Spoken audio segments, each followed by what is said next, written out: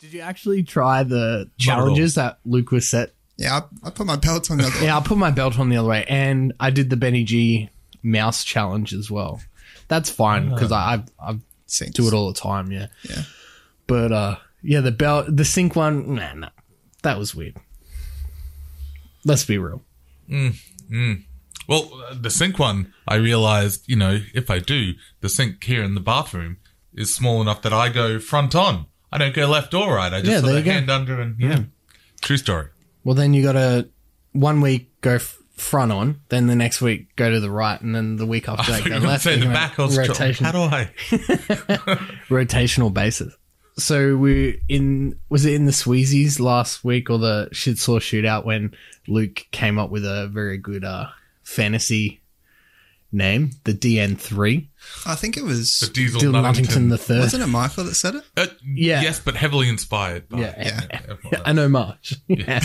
But it got me thinking because I run a very competitive NFL fantasy, and I just reactivated the league this week, and I won the title last year. On the championship. And what I do with my team name is I change it every year depending on it's rap inspired. Okay. So last year my team was called the Poopity Scoops. I don't know if you course. remember the West Kanye West reference? Poopity Scoop. Poopity Scoop. Poop de scoop de poop. Just, one of his best. I mean, I don't blame him. No. And At then that point, I'd be throwing shit at the wall. Literally. Yeah, so And then another one that I think my favorite team name that I had was, Panda by Designer, where it's like, Panda, Panda, Panda, Panda. Brah. No? Yeah. Yeah. Wasn't he the Kanye's prodigy? sound Yeah, it like- was. Yeah, yeah. Both sound like just terrific songs. Yeah. Panda, Panda, Panda. Brah. I got broads in Atlanta. So my team name, inspired from that, I've got broads in Atlanta, my team name was No Broads in Atlanta. Because I ain't got no broads in Atlanta. It's true. It's true.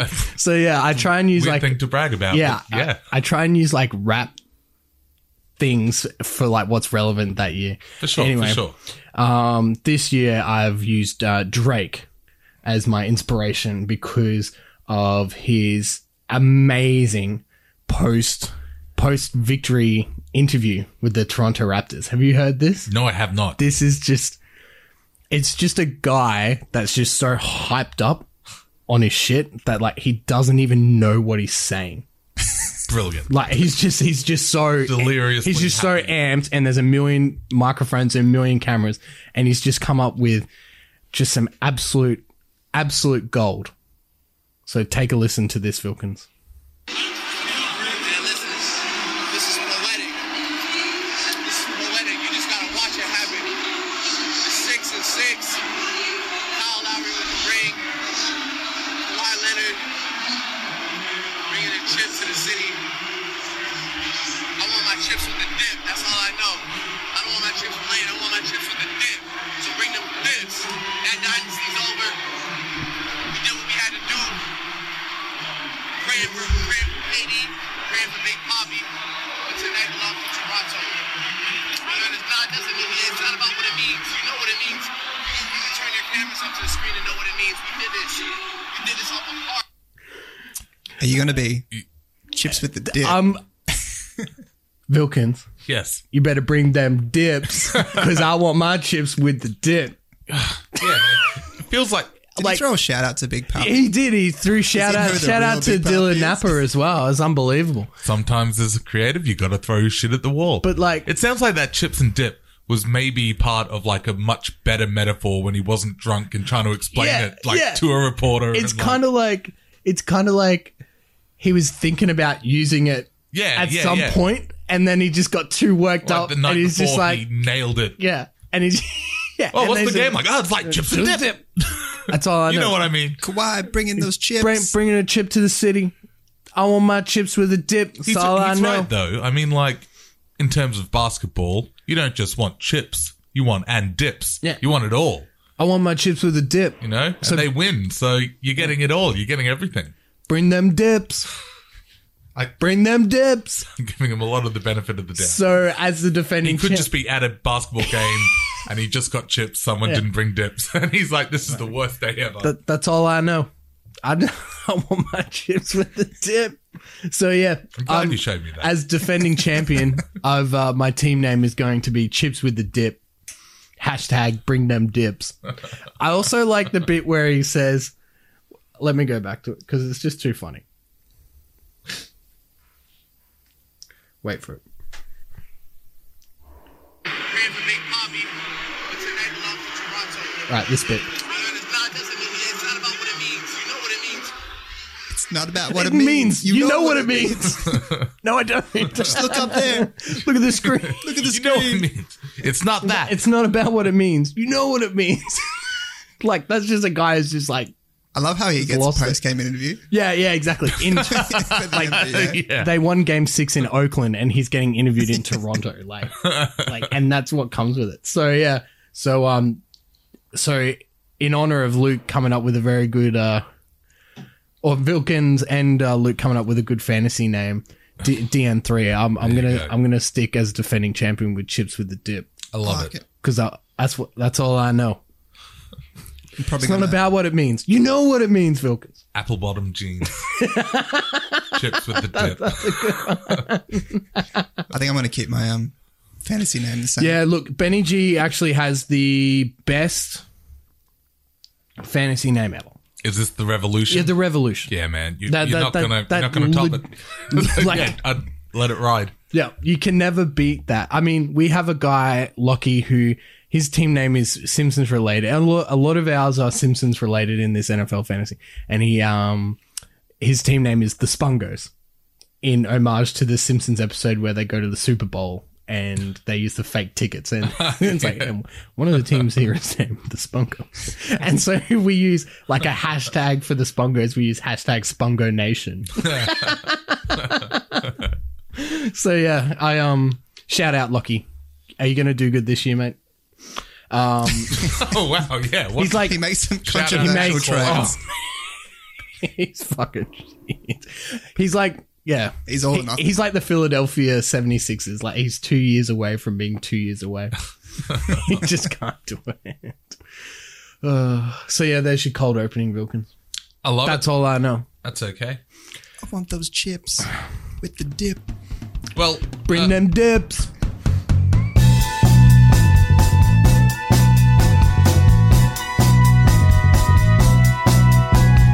Cricket. Bats. Balls.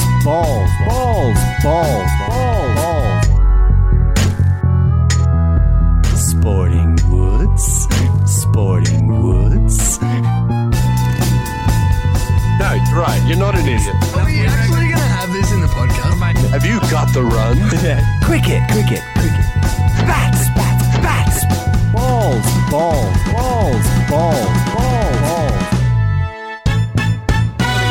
And then make like a boing. oh, I love it. Because we won't spend too much time talking about the free agency stuff, and then we don't really talk about too much there. Speaking of the free agency stuff, Luke is obviously away this episode, off having negotiations with other podcasts. I'm sure. Look, ladies who Stolen league, away to their ratings have dropped, yeah. and they're thinking they need to up their game with some social. Ladies and Luke that lead. Ladies and Luke that league with socially awkward questions. Yeah. So they're So looking. you at guys are another putting angle. on your. But no, You said you had sports questions, Luke. No. We miss him dearly. But yes, he's away this episode. welcome Yes. to indeed. another episode of Sporting Woods. We're so close to jumping straight into it, and I talked all over it. Yeah. That's okay.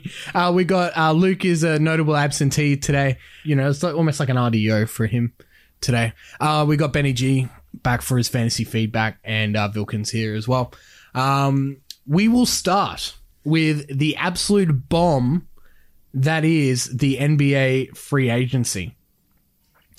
And Go ahead there, Tim.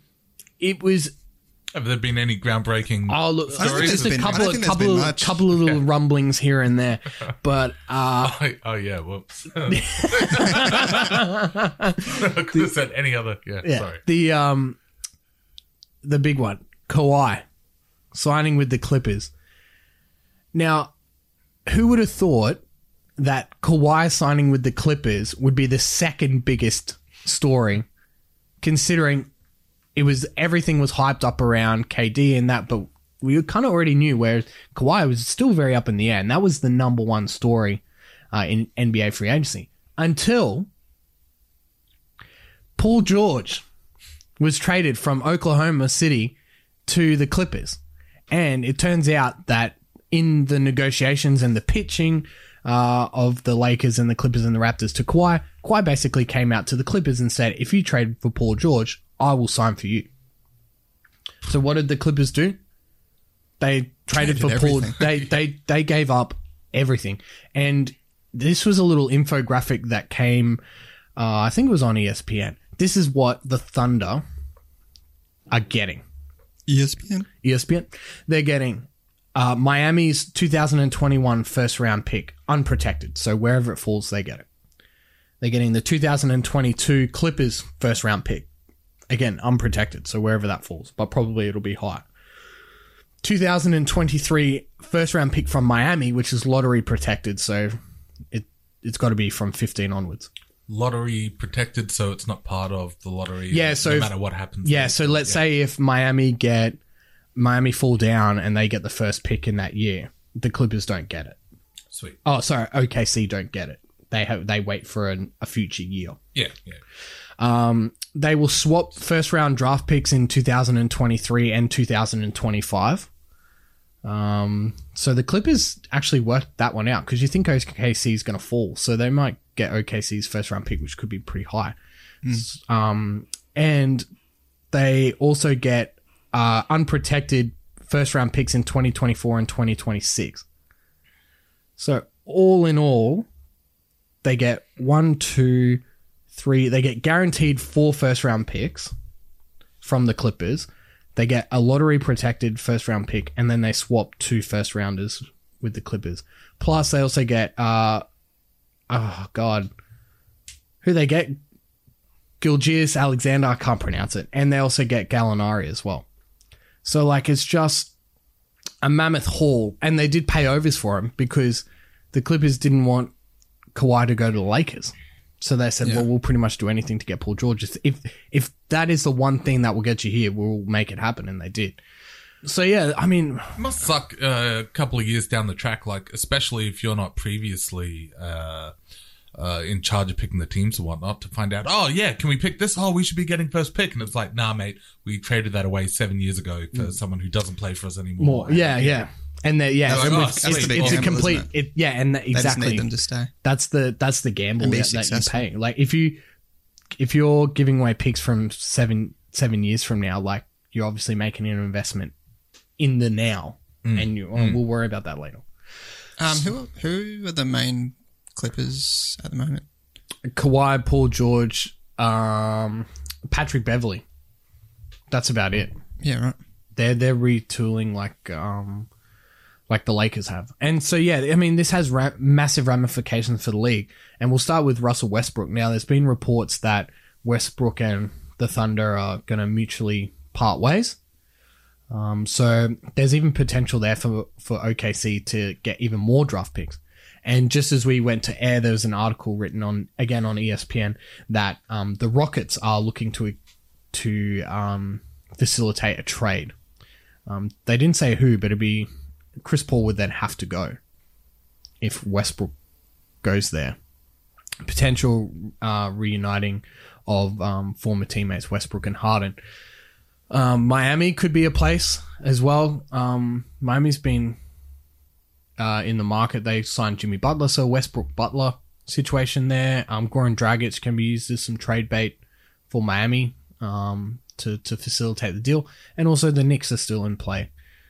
So does Westbrook wait it out with the Knicks? But if he waits it out with the Knicks, you may as well stay in OKC because he's still going to get his max contract. He's still on max contract money. So yeah, some decisions that need to be made there, and the GM Sam Presti at OKC will probably take the trade with the most draft picks. I think they could have like 20 draft picks in the next 6 years or something like that, like first round draft picks as well. That would just be phenomenal, and you can package them to get the number 1 pick. You know, a couple of years, like that. That's how crazy it can get. It's like we'll give you our pick, which could be like pick 4 plus the Clippers pick, which could be like 30. And try and get number 1 or something like that. So, yeah. So is there any like future number 1 picks that they kind of like future Zion prodigy type people come through? They're not really sure. Not yet, yeah. And you won't find that out until like the year before because they come in, everyone's so hyped in high school and then they play that year at college. So, yeah, you can't really say. But Zion was like a generational player. Yeah. Like he's like a LeBron. Like that's how big the hype was around him. There was some pretty big hype around Andrew Wiggins when he came out, but that's turned out to be a bit of a bust. But will Zion be as good as LeBron? Hard to say. I don't think anyone could be, but he's got all the skills. He can play 1 through 4, like LeBron. Well, you know, essentially, I think by the time he's in his prime, the center position might even be non-existent. So, all these trades and stuff. What does that mean for LeBron? Well, exactly. And excellent segue. Thank you very much, Benny G. Says a lot. You're getting real good at this podcasting segue. Yeah, I love it. Smooth as. So I think another big part of it is what does it say about LeBron? Well, I mean, Kawhi could have easily gone to the Lakers. And again, Kawhi is his own man. But last year, Paul George had the option of signing with the Lakers on a max contract as well. Decided to stay in OKC. And then gets traded after requesting a trade saying this is a situation to the Clippers. So that's that's essentially a slap in the face to LeBron because Paul George had the option to sign with LeBron. Like they would have made the deal, but chose not to, but then has now chosen to be traded to the Clippers to work and play with Kawhi. So, you know, there's some undertones there. It's not going to be as easy as just putting it together like Cleveland as well, because you had Kyrie already there, and Kuzma is a very good player, but not on the level of Kawhi. And then Kevin Love wanted to come play as well. Now, I would say Anthony Davis is an upgrade, but everyone's getting older as well. And the vets that they've had to sign because they were holding out for Kawhi, you know, they ended up getting DeMarcus Cousins and JaVale McGee re-signed and Rondo re-signed and things like that. So they probably missed out on opportunities to get players that they technically wanted because they were holding out for Kawhi. Now they didn't get it. Not that they're making panic moves, but yeah, they just can't. The team that they thought they were going to have obviously isn't going to be there. Yeah. I mean, another case is the Knicks. The owner, James Dolan, just assumed that everyone was going to want to come to New York. But that didn't happen. But yeah, I think there's some undertones about playing with LeBron, and look what happened last year. They traded everyone. You know, there was a threat of trading everyone, and now they have traded everyone just to get one person. Like, you know, your job's never safe, and he controls the team, and which controls your future and stuff like that. So, yeah, there's a little bit of a backlash, I suppose, to that. So, very interesting. I think most of the pieces have fallen, but Russell Westbrook is now the next piece, which just sounds crazy to think. Like 2 weeks ago, he wasn't even thought of as potential trade, and look what's happened. It's just the NBA free agency is just crazy. Where do you reckon? Do you reckon Rockets is probably the likely destination? I think. I like him with Butler in Miami. They're both hard nuts, hard workers, and Do you have enough support around? grinders. Yeah, that's the problem. Like they just got rid of a couple of players. I think Whiteside went to Portland, and they'd probably have to give up Dragic. I don't think they get out of it. I don't think, Miami keep Dragic in that potential trade. So that might be a hold-up. Plus, also, I read out a lot of Miami's first-round picks in the Paul George trade. So I don't know how much draft picks they might have there as well. So, I don't know. I think, I don't know. Someone crazy. could just come out of way left field and sign him up. He might be at the Knicks. He might be at the Rockets. But then Rockets, what do they do? Who's in that? Like Capella, probably not because they got Steven Adams. So it has to be Chris Paul. And I don't think he'd want to play with OKC, given his age and the fact that he still hasn't won a title. So where does he go? Like, it's just there could be potential roll-ons after each trade. And like there always is, but like these are big names. They're not just this is huge. They're not just role players. You know what I mean? They're just full-on first-string players. So yeah, it's just crazy. Every hour there's something different. So yeah, keep an eye on it. I'd like lost track. Yeah, I'd like to see him in Miami. I think that'd be really cool, and it props up the East because Philly's got Al Horford as well now, and Boston, with Kemba. Toronto's obviously going to go down now that they don't have thing. But yeah, that could be a place that Westbrook ends up. Who knows? It's just crazy. All right, moving right along. The Barty Party continues to roll. And Speaking of roll-ons, yes. The that's a good joke for people that are in the room. And people listening are like, it's funny. It's not that funny. But yeah, you don't get it. We had to do a take 2 there, and I just said the same joke in the same spot. Yeah. You're welcome, listeners. Oh shit. Yeah, so continues to be very dominant. Moving into the 4th round, she plays some risque American. More like wrist day, tennis, like holding. I don't know. I'll stop. Game. I'm sorry, everyone. And sets up a potential quarterfinal matchup with Serena. So, looks very, very dominant. I think she won 6-1, 6-1. Looking, she's in form, 15 in a row. So yeah, that Serena matchup will be the ultimate test, and the draw has kind of opened up for her towards the back end of the tournament. So, the whole this time, by the time you hear the next episode, we'll know if she's won or not. So, the whole country's behind her. Let's hope Channel 7 is too. Yeah, absolute disgrace. And I'll just very quickly bring up Kyrgios because I don't want to give him too much oxygen. But if his name was anyone other than Nick Kyrgios, I would say I'd be proud of his effort against Nadal because he took him all the way in both tiebreakers. And it's kind of weird because, like, yes, Wimbledon's probably his best tournament, like the best chance, but yeah, just couldn't get it done in those big moments, and that's where it all comes down to for him. It's the pub session the night that he was at that night before. Yeah, chatting up reporters. But everyone get behind Ash Barty. She's the last Aussie in the singles, both men and women. We'll continue with a little bit of women's sport here. The US have won the Women's World Cup in the soccer. Couple of notable performances towards the back end of the tournament there. Rapinoe, called out Donald Trump. There's this whole thing about her, like, is she really American if she calls out Donald Trump during a World Cup for America, and does she deserve to play for America, and all this blah, blah, blah rubbish. But she's their best player and ended up, scored a goal. So that all falls down. Yeah, exactly. As is tradition in sports. Yeah, scored a goal in the final and was the hero of the tournament for them. But I particularly liked the semi-final between the US and England, where Alex Morgan scored the go-ahead goal, I think it was, and then did the little take a sip of a cup of tea with the pinky up. That was fucking nothing wrong with that. Amazing. That was so good. I don't think there's large outrage, but I do enjoy people that do have a problem with it. That was totally fine, I feel. Oh, yeah. Well, that celebration was I just thought it was funny. And I think there was a lot of levels where it was, England was saying, like, this is our chance and we're going to take over and blah, blah, blah. This is our chance to be number one and blah, blah, blah. And Alex was just like, fuck. Yeah. Like, I'll sip. I'm just here sipping my tea while you guys think that you're better than me. Yeah. There was a lot of backlash from obviously the media around the world saying like so disrespectful and stuff like that. Especially when they looking for something. I think they beat Thailand 12-0 and 13-0, and they were like just every goal were just carrying on. So like the stigma because they know they're that good.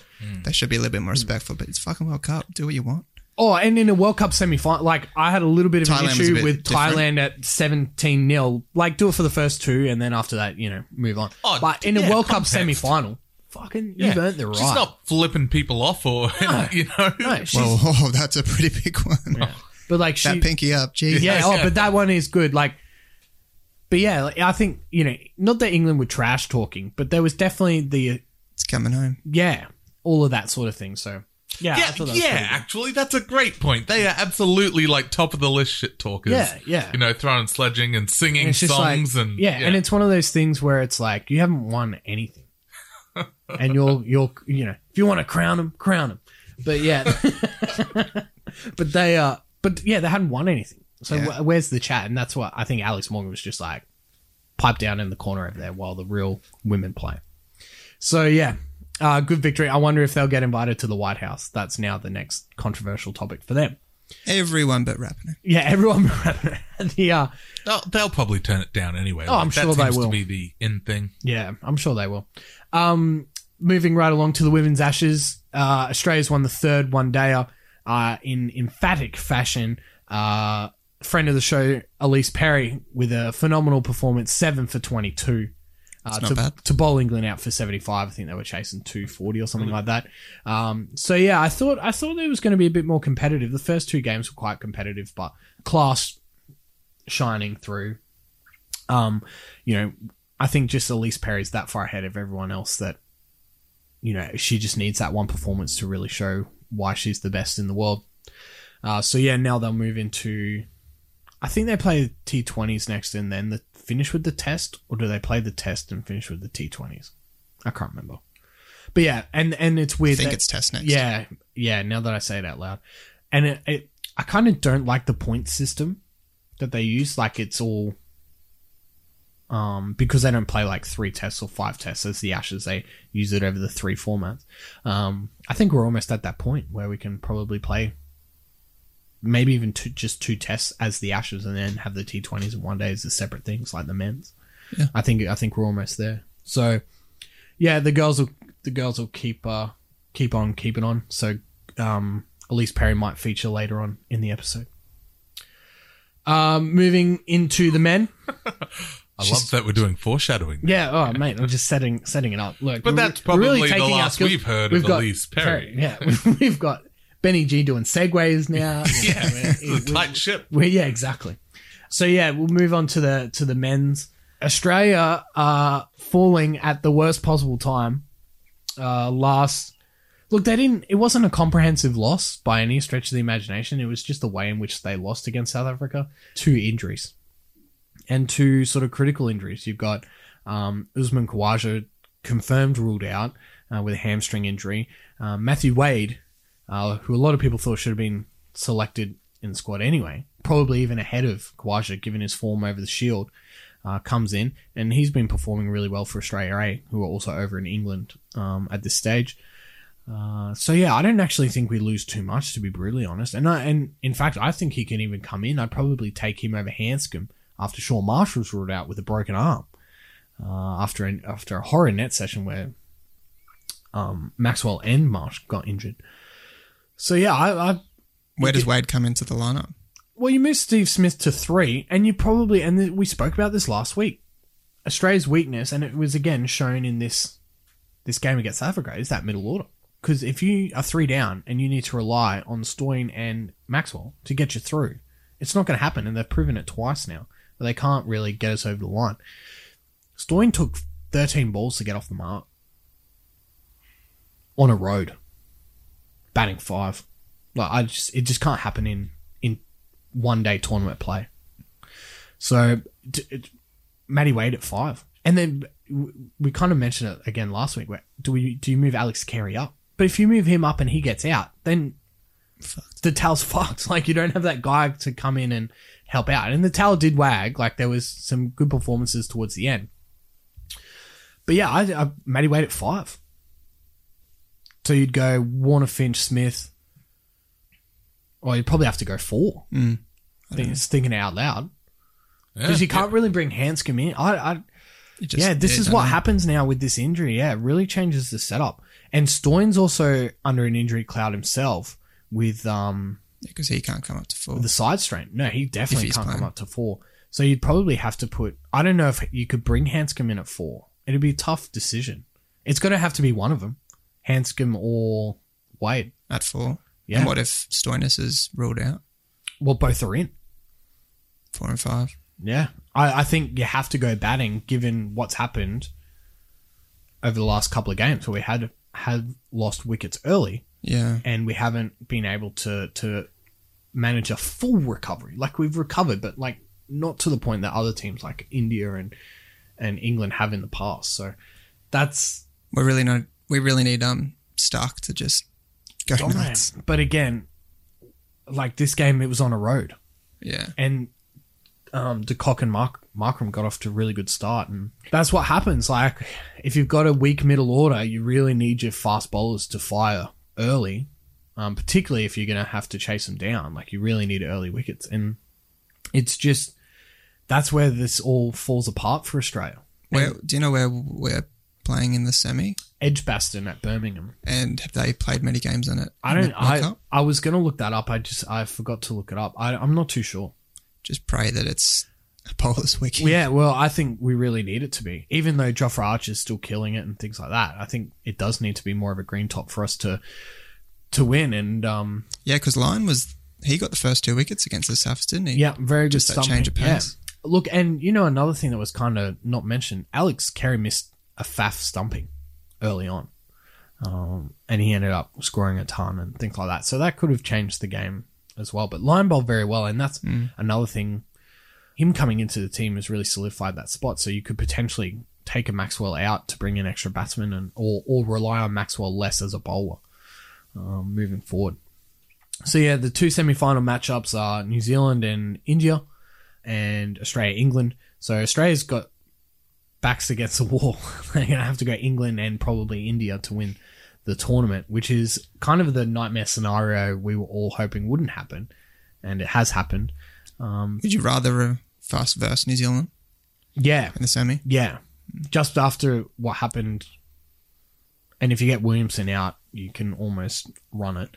But New Zealand are a great team, and I don't want to all three would be very difficult. But yeah, I reckon the semis are going to be awesome. Yeah, it's going to be fantastic. It's 2 great games. Yeah, so New Zealand and India play on Tuesday night here in Australia, and Australia, England play on Thursday. So it's just a massive week of sport with Origin coming up as well on Wednesday. Yeah, and then Wimbledon going on. And yeah, Wimbledon, Tour de France is on. Like this is where we lose our sleep. All right, so unfortunately with the footy, we're going to start the second week in a row talking about the referees.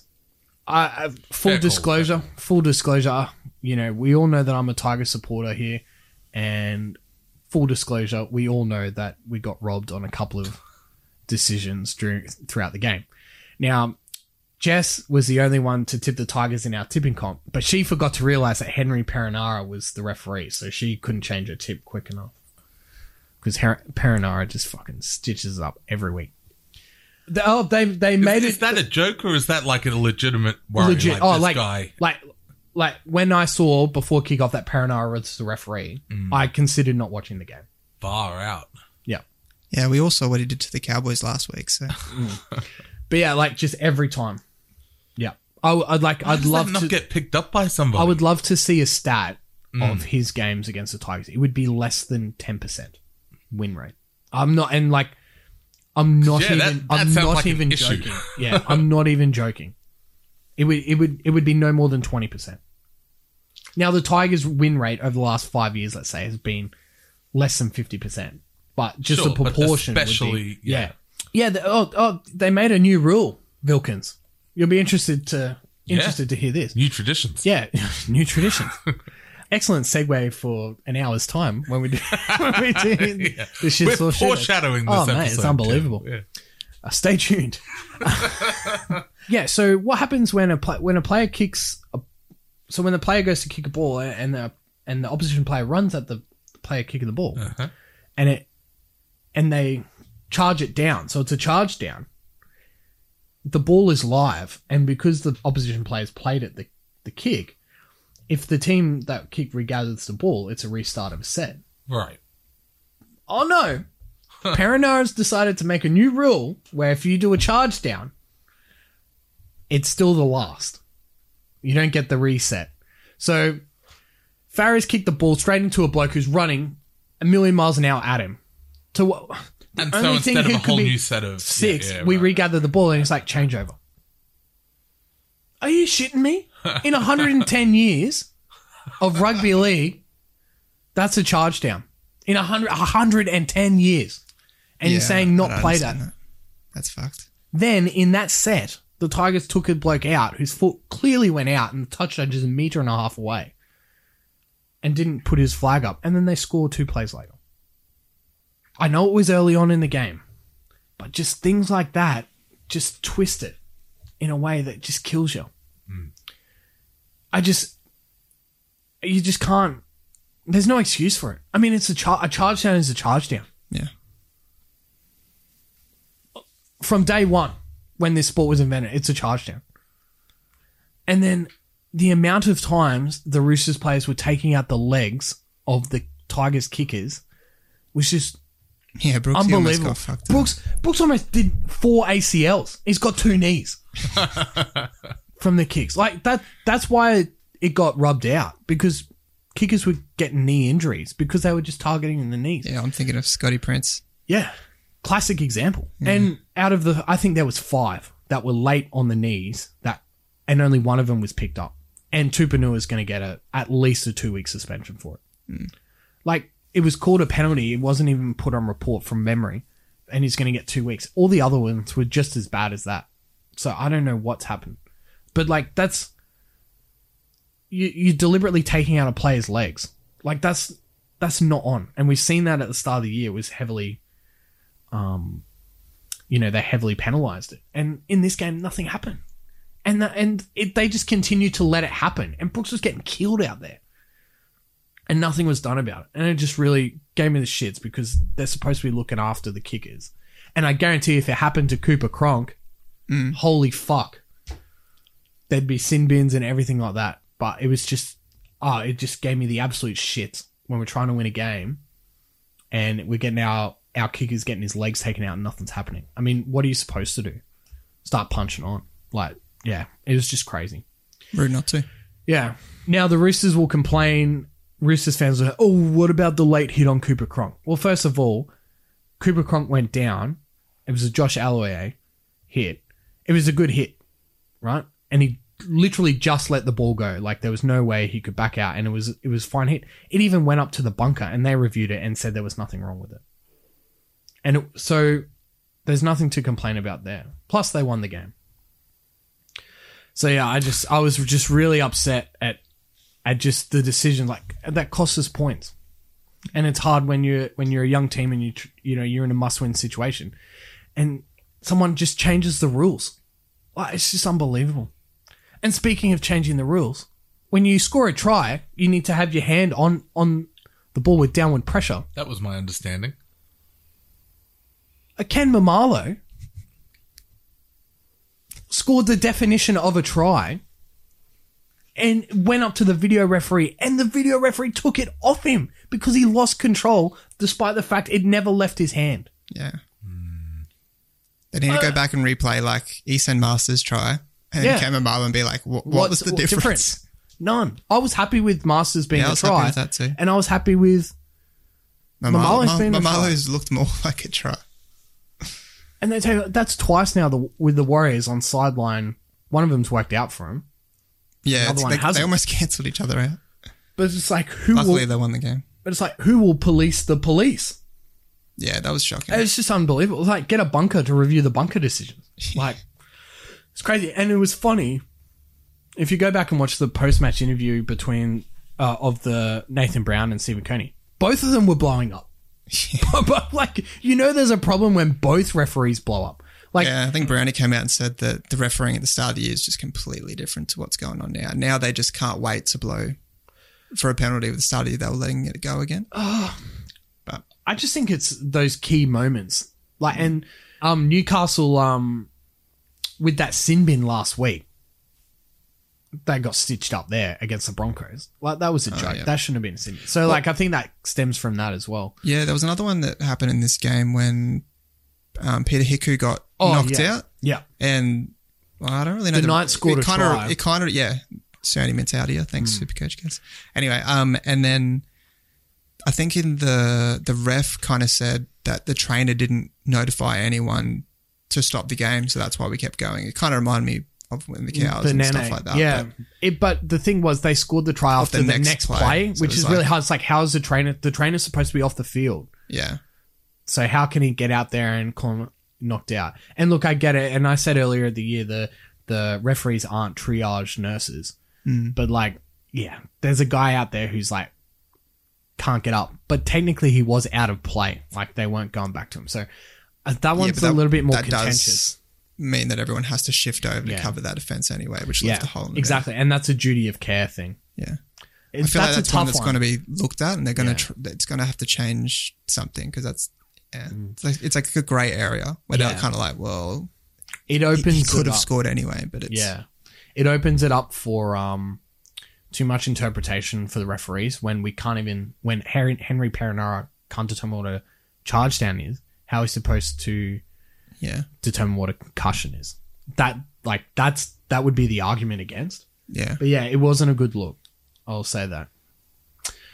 So yeah, enough ranting about the referees. Let's get into a bit of analysis. And the number one story coming out of the football perspective is the return of Luke Keary. And again, just shows the class that he has. Coming back after, 5 concussions in 18 months or something like that.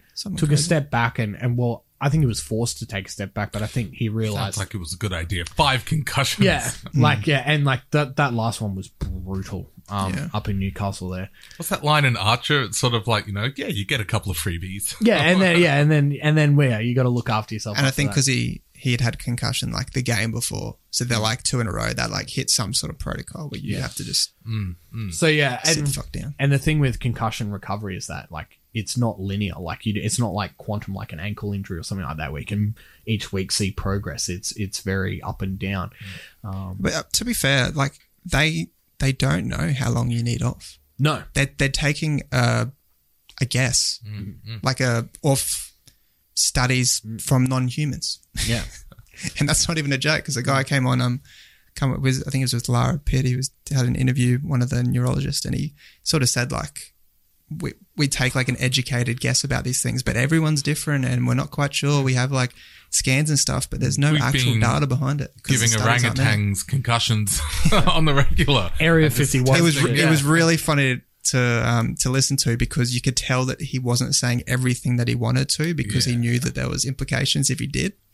So he was really, and he was trying to put it in layman's terms because not everyone will understand. So it was really awkward, but anyway. But what about Keary, the first play of the game? Instead of passing up to his forward, he runs it himself. Yeah, well, I'm like, I think that was a deliberate play as well to kick it to Keary and see what he does. It looks, but he took it up and full credit to him. Like it's but just rugby league's a man's game. Yeah. Well, I mean but that's and that's why again he may feature later in the show. But yeah, and his combination with Latrell. Yeah, I mean. Latrell hasn't been playing the best footy, and then all of a sudden, and this is another thing, Vilkins, about the Tigers. If you want to put a player back into form, just play against the Tigers.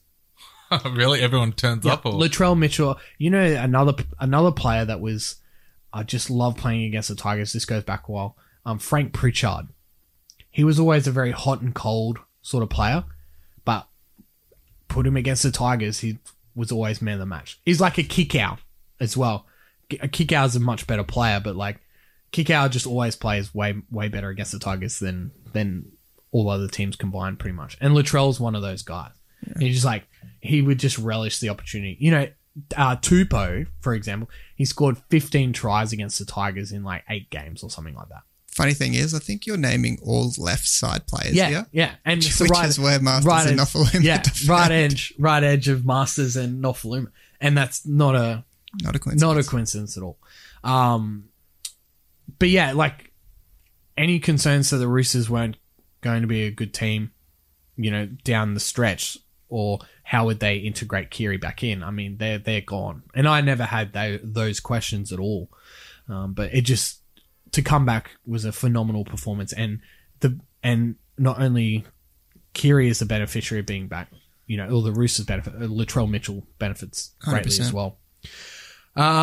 So for someone, a high-profile player coming back to a high-profile player getting dumped, phenomenal scenes at Shark Park on Sunday. Sean Johnson getting the hook, a legitimate hook. The $1 million player getting a hook after a dismal performance against the baby Broncos. And I thought I'd start with the Broncos. Full credit to them. This is again a baby Broncos team. 3 debutants.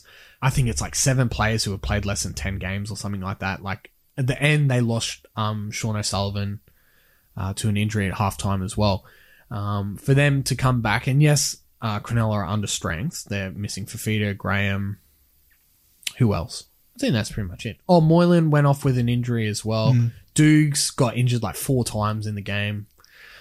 Corey Oates. Oh, yeah, Broncos are missing Oates, and that's pretty much it now, isn't it? Oh, Gillett. You know, so the Broncos had a lot missing, but so did the Sharks. But the Sharks definitely should have won that game. Oh, yeah, 100%. And Sean Johnson is, you know, the main talking point. There was one point where he just ran across the field and then got pushed out. Yeah, just like a medium on the last, like a medium breeze. He tried it was like he gave up. He tried to go short side, but then there was like 5 Broncos there, and he's like, "I'm just going to run this out." Yeah, I don't. Bizarre. And the Sharks are in a little bit of a weird thing at the moment. They've lost 3 consecutive games, despite the fact they've scored more tries in all 3 of those games.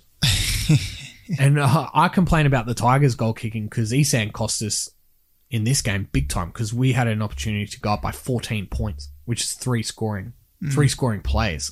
And anyway, put it back to 10 and then 2 tries in 5 minutes and the Roosters are on top and never look back. You know, like just something as simple as that can really impact the game. And this is what happened in this game as well.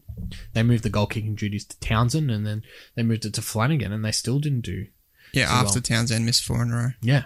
So 4 tries, 16 points. I think there was a stat, if they kicked all their conversions, they'd be second. Because if they won all those 3 games, they'd be second. Yeah, well. So when you look at it, you say, well, that's an absolute disgrace. They've lost 3 in a row despite scoring more tries. But you know, Cronulla would be flipping it and saying, well, hang on a minute, we'd be second if we could kick. So I don't think it's too bad. And I did come out a couple of weeks ago in Luke's segment, I hate to say it, and say Cronulla does have potential to win the comp. And they do. But worrying signs if Johnson's getting hooked for the Kyle Flanagan, because they did look really good when Flanagan was playing in the halves alongside Townsend. So I don't know there. I think SJ did look injured. They bandaged up his left or right quad. I can't remember which one it was, like during the game. Right. And he wasn't running to the line. He was passing. Like, he just looked like something was going on. And so I part of me thinks that even though, yeah, he did get hooked, but I think they were just kind of like, he's not good. As soon as I saw him off, I was like, yeah, they finally called him off because he looked injured. I thought it was more like a final straw after that last try. Yeah, well, and it probably was. They probably needed to do something, and they realised that he can't do anything on there because he didn't look himself. But they replaced him with Woods, I think, which was another thing. It's like, you know, if you want to do something, try and get someone else on. But yeah, I don't think it's too much doom and gloom and panic stations at Cronulla, but a game that they were supposed to win could really impact their top 4 credentials. No way, Graham really hurts them. He's integral. He's their central piece. And Paul Gallen also got injured.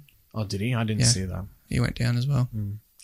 All right, well, we'll move on to the Olympic Team of the Week. Now, there's only 4 games of rugby league, and I don't think any of them really deserved the title this week. So I've gone a bit left field. Did you see the final scores of the AFL on Saturday? Not for all of them, just for the Lions game. Lions was Sunday, yeah. But the Saturday games, sorry. I know the names of the days of the week. The Lions. Oh, sorry. The Richmond Lions were Sunday, Tim. Yeah, thanks, mate. So on Saturday there was the showdown between Port and the Crows, and then there was the derby between West Coast and Fremantle. Generally, you know, close games and high-profile games. Well, they were both absolute blowouts. Yeah. The Crows were horrific against Port, and Fremantle weren't that much better against West Coast. Yeah, man. I got the 101-44 for Port. Yeah. And it wasn't it, and that doesn't do it justice to the domination of that. 122-31 for West Coast Eagles versus. Can you see what the score was at halftime for that Port Adelaide game? Because maybe it was close. Not from the. Oh, it was ESPN. Oh, and they blew it out. I thought it was. Right. Oh no, I'm thinking of the other one that we haven't brought up yet. It was Crows at halftime were 4-11. So can't kick straight. That's what it was. Yeah. So what's that? 35. Port 6-2. So 44. And then just blew them out in the second half. Yeah. And so then the Crows kicked 1-3 in the second half. I was watching the game. It's fucking horrible. And the Gold Coast Suns against Richmond were down by 94 at halftime. Yeah. At halftime. Yeah. Crazy. So I think they may have. I don't think they won the second half. They ended up being about 158-58 or something. So they were pretty good in the second half, but fuck. Richmond are probably like don't get injured. Yeah. So in honor of the AFL, because we haven't spoken too much about them this week, we're going to give the Limp Dick Team of the Week to the three-way tie of the Gold Coast Suns, Adelaide Crows, and Fremantle. Yeah, fair enough. Because it just, uninspiring. Particularly in those grudge matches, it's kind of like the origin, for those teams. And just to phone it in was just awful. It was horrible. The Suns, they started off the year all right, and now they've just... Where can they be relocated? Like, seriously. Yeah. At least no one wants to play with them. They can't draft. At least Carlton looking better. Yeah, Carlton almost... Yeah, Melbourne just hung on. Carlton were coming back, weren't they? We got in front. Oh, did you? Yeah. And then Melbourne kicked one goal right at the end to win. Yeah. And the Lions looked terrific against the Giants away from home as well. So, yeah. There is a lot of positive stories, but that kind of it was just a horrible Saturday for those teams, and I thought it was worth a mention. The Lions could get top 4, I reckon, the way they're playing. Are they coming 4th now, or are they 5th on for and against? What percentage? Yeah, they're into 4th. Now, because GWS are 5th. Yeah. I still think it's a pretty difficult draw for them to finish up, but yeah. Are you going to go out to the next Lions game, Vilkins? You're back on the bandwagon? I've been, in theory, back on the bandwagon, but I feel incredibly called out. Am I going to go see the game? Why wouldn't I? There you go. I'm on the bandwagon. Shots have been fired. Shit. I wish you hadn't asked me that. I went to the Demons game. It was great. Yeah, probably. Could even do a Sporting Woods excursion. Ooh, nice. Wear my hat. Yeah, where you All right, it's that time of the week. Benny G's fantasy feedback. Now, I got crushed because I bought in Takiaho, and injuries have just continued to plague, and suspensions as well, continue to plague bye-week planning. But now that we've moved out of that bye week, we're in the final stretch. Yeah, so fucking the buys were shit houses here. Yeah. Let's be honest. I got trapped with Takiaho, Milford, and Fafita as well, and I think if I had them 3 playing, I would have had 16, so almost a full team. I almost end up pinning 1,000 anyway, so it turned out okay with some big scores. But now, it's still a bit of a shit period because a lot of our guns in our teams will be playing Origin, and just depending on how they pull up, depending what time their game is, depending what the club wants to do with them, really depends on whether you play them this week or whether you're still kind of a bit short for players. So you might have yourself playing a few people that you probably don't want to play this week. You just got to keep an eye on Team List Tuesday and just follow Origin. Just watch them, watch how many minutes they play. Watch the Twitter feeds for the club. Just look out for the rumours. Hopefully, I think they were talking about Tedesco getting a rest after Origin 3. Wouldn't be surprised if they gave Turbo a rest. Hopefully they don't, because I do have him. Yeah. But you just got to try and keep it out on the socials and try and find out before the game starts. I'm just going to run through players that we pretty much need to be looking at for the run home. Hopefully you've got most of them. I've mentioned a few of them in the last few pods, but so you got Bateman at centre wing. I think he's a lot better at centre wing than he is at second row, because you probably do have a few second rows scoring better than him, but at centre wing he's probably the highest averaging centre wing, or close to. Taumalolo, if you just don't have him, just bring him in. It's just enough easy. said. Like, Do it. Yeah. Yeah. he's worth a lot, but he's averaging 84. Tommy Turbo, I think everyone will be looking at bring him in if they don't have him at the moment. He's the only one in the game averaging over 100, which is ridiculous because the next person is Tamalolo averaging about 85, something like that. The question is, does he play this week? And that's kind of something I'm wrestling with because, well, first of all, who do Manly play? Let's go to that bit first. South Sydney on the Saturday. On Saturday. So that's there's not too bad. Yeah, there is potential for him to play. But do you waste the trade? What happens if he doesn't play? You've wasted the trade this week. You'd be able to find out, surely, because, Yeah, I mean, the people you've probably got in your fullback is Teddy RTS. Is that correct? Teddy CNK. CNK. So they both play after him. So, or are you thinking about keeping CNK and trading him up to centre wing? Yeah, I'm So assessing all who'd options. be getting rid of? Well, I mentioned it last week. I was thinking Latrell or Sherry, but they've both played really well this week. And then I was like, well, maybe Isan because he's not having a good year. And then, but he's not having a good football year, but he's having a pretty decent fantasy year. Yeah. So it makes it hard to. And to you think kind of need much. to get rid of those higher price guys because You got to get Turbo's you bloody got to get the expensive. money. Yeah. So yeah, I don't know. But I was actually thinking of waiting a week because I don't know if he's going to do well this week. And he could be a little bit slow. He might just have like an off game because he is backing up from Origin. But see, Manly need him as well. Yeah, he's integral. So it's going to, I'm not sure. I'll be leaving my trades very late this week. Yeah. If you're going to bring him in this week, literally wait until 2:15 p.m. on the Saturday when that final team is out, or maybe even like 5 minutes before the game just to make sure he gets through warm-up. Yeah. But yeah, hopefully he does play. I want him there. So I've got Cam Smith and Cam McInnes both scored in the mid-70s this week. So if you brought him in for the bye, you've done really well. If you brought Matto in for the bye, you'd be laughing because he just turned up on the weekend.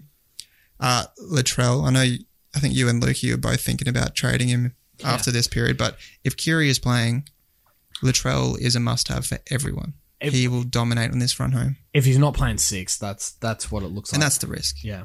Mamalo, one of the ones I mentioned, came up to around 15, I think it was. He got 91, I think. I don't know if it's been updated today yet or not.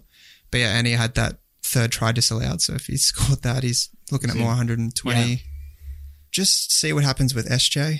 I mean, it's a lot of people will be trading him out just because he looks injured. He got 20 yesterday. He just looks horrible. I don't know who the best options are because Ponga is still out for another week or two.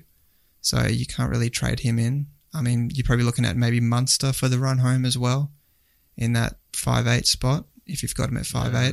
I've got Cleary as well. So yeah, I'm a bit stuck in the halves at the moment. Kiri could be a great option for the run home. Yeah. Well, Luke kept him. Yeah, Luke. And that was a masterstroke in the end. High 90. He almost turned up on the weekend. Luke scored really well this week and he didn't have that many playing. No. I think I had more players playing than him in our other league and he's comprehensively beaten me, yeah. So I tried to look a bit out of the norms, and trying to find a few pods. Came up with 4 people, which isn't too many. I apologise. Nathan Brown, he's only owned by about 1% of teams. The Brown sauce. So if he's starting at lock and he's playing 60 minutes plus, so maybe just see what he does this week. And, the Parramatta they had the bye this week, but they really played tremendously in that second half. And you'll never guess who Parramatta are playing next week. Okay. The Tigers, of course. Right. And last time they played, they scored 50. And is it at Bankwest? Yeah, and it's at Bankwest as well. So could be a massive game for him this week. In that case, bring in all the Eels players. Yeah, all the Eels players. Moses, everyone. So if you don't have Cook, CS9 or Cam McInnes at hooker, another player you might want to look at is Fanu from the Sea Eagles. So I'm not 100% sure how long Api Coruscant's got out, but I think he's got a fair few more weeks. Fanu's been scoring 60s, 70s without Coruscant. So he could be a great pickup, and I think he's a bit cheaper. I think he's only in the 400,000 range. So if you are thinking of maybe going a bit of a POD in the hooker position, maybe go with them. with him. Angus Crichton played off the bench again, I think, this week, and he got a 62. It played really well. So he's playing well. If he gets back into form, nails that starting second row spot, he could be really good for the run home. And he's only available for mid 400s. I think he scored 55, and now 62 in his last 3. So he's showing a bit of form and showing what he can do, which is what we all expected him to do. Everyone, I think at the start of the year, just thought he's just going to be running off Cronk. And just straight into it. Just cut straight through the line. They've just been so dominant down that left-hand side that he hasn't really seen much of it. Yeah. And then Manu Ma'u, I think he scored almost 90 in his last game. He's available in the centre wing as well. So I think Britton Nakora is the most popular player in the game at 61%. He has been shocking in his last 5 games. Yeah. He's averaging about 48. Even at centre wing, that, like, say you take Kenny Mamalo for one, like, he could have a game where he gets 30, but then he has games where he gets 120. Yeah. And so it lifts his average up. Nakora's started off really well, but he's just not following through. It's almost like a low ceiling for Nakora, whereas like someone like Mamalo's got really high ceiling. Yeah. And especially coming on the way into the finals, if you're playing head to head, you want players like that. I mean, they can be the end of your season as well, but they're the players who are going to get you up the rankings. They're the players that are going to win the head to heads with the different uniques and stuff like that. If Nakora was less owned and everyone was getting rid of him, it'd almost be a pod play to keep him, but I doubt 50% of the super coaches are going to get rid of him in 1 week. Yeah. So, like, if you keep on to him, you just got the risk that he's just going to continue what he's doing. And I don't know, like with SJ SJ was trying to put him through gaps all weekend, just couldn't do it. Flanagan doesn't pass him the ball, so if Flanagan's playing instead of SJ, he's just going to be there for tackles, and that's it. Okay. The main thing this week is just to watch out for those Origin players. I think Cam Murray's an example. He's been playing 30 minutes tops off the back of Origin. Uncle Wayne's just keeping him ice pretty much, just like classic. Mate. And people are getting rid of him. The more people that get rid of him, the more pod play he could be for the run home. I mean, he's not playing well. If he's playing in that Saturday game, I probably won't even be playing him in my team this weekend. Right. But he will be the week after, because I'm guessing he'll go back to his 60 minutes. Yeah. Yeah, and particularly because this is the last Origin as well. Yeah. And now with the Broncos kind of winning on Sunday, there's so many teams in that middle section that these are still must-win games, despite the fact that it's after the third Origin. So yeah, it's just going to depend on the team's sort of mantra as to who rests, who plays half, regular minutes, and who starts. So yeah, it's a tough week, and that's why I was like, oh, do I hold off on Tommy Turbo until next week? But yeah, do you take that risk? I'd be playing him. Yeah. But next week I'll try and do a bit more of an analysis of the team who runs home, and trying to find out who's got the better matchups. But this week it was pretty pointless because all the gun players. It's going to be dependent on those Origin players. Yeah. Okay. No dramas. All right. Thank you very much, Benny G. Quickly go to the scores. Benny G's favourite Wayno, the Stingers, comprehensive win over Jimmy's Ivanet Niage, 889 to 507. Joe's Guns with a win over the bye. Jimmy's Jets, 612 to 395. Polo's Del Sombrero, 816 in his grudge match victory over Dane, up to my nuts. The GCG, 721 over Poobadoo. Now, Poobadoo had 6 players. Poor Poobadoo. Yeah. Did well to get 431, yeah. I was a little bit worried about that. And in the Battle of the Experts, the Revolution 969 over Basket Straight-Ins 869. Oh, they've updated the scores this morning.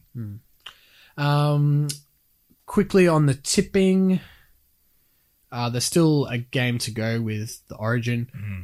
So again, starting from the bottom, the new Cat in Shalimar, Mickey Free 68. I'm on 75. Both of us no jokers. Katie on 79, only one to pick the Broncos in our league. So that turned out to be a good little victory for her. Polo's Del Sombrero and Vilkins both on 80, but Vilkins has the superior for and against. Jess had a shocking week. Tipped the Tigers, but only because she forgot about Perinara. So she's on 81. We can forgive her. Yeah. Dogs of War losing top spot this week, 83 to JT on 84 points. I'm so far behind. Yeah, you're so far behind. You're going to, but our strategy obviously is to get 8 from 8 on the Joker round. Joker out once all the Origin people are back. So that I think you might see around 18 Joker from myself. You know, 3 Jokers though, that's a lot of points. Yeah, but you don't. Yeah, if I get 2 from 8, that's 4. Yeah.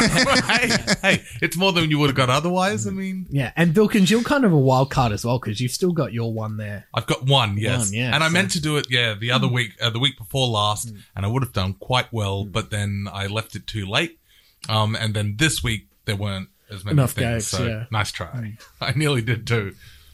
But I would probably recommend not doing it this week either. Yeah, I wouldn't do it. Just because backup from Origin players are pretty lame. So Yeah. I'm going to wait round, I might even go 19, 20, 21 kind of thing. And then for the run home, just pick favourites. Going to try and Stephen Bradbury it. Yeah. Well, no, yeah. use your Joker in the last. Yeah, well, I was thinking about that, and then I was like, oh, no. I think the better play would be 3 in a row and then play Catch Me If You Can. Mm-hmm. What if your Jokers don't do too Yeah, well? well, that's it, yeah. It sounds... so confident that they're going to do so well. Yeah. It sounds good. Yeah. All right, so we'll go into the Sweezies now. Lots of honourable mentions, so we'll just quickly race through it. Xavier Coates' debutant for Broncos at first try was amazing. Even the one that got disallowed was ridiculous. Yeah, he was in the air for dead set 5 seconds. He jumped from the 5 metre line. I know, and he still out-leaped people, 3 or 4 of them that were there. I can't remember, but yeah. Mixed debut though, because he was good in the air, but horrible on the ground. So yeah, no, I had to bring that up. Payne Haas, I mean, he's killing it. Who? Oh, Hayne Pass. Oh, yeah. Sorry, Hayne Pass, sorry. He's one of those guys, even though he didn't get picked for Origin, that game for Origin just really sort of propelled him up and given him that belief that he does sort of belong in that top echelon of players in the competition. He looked fantastic.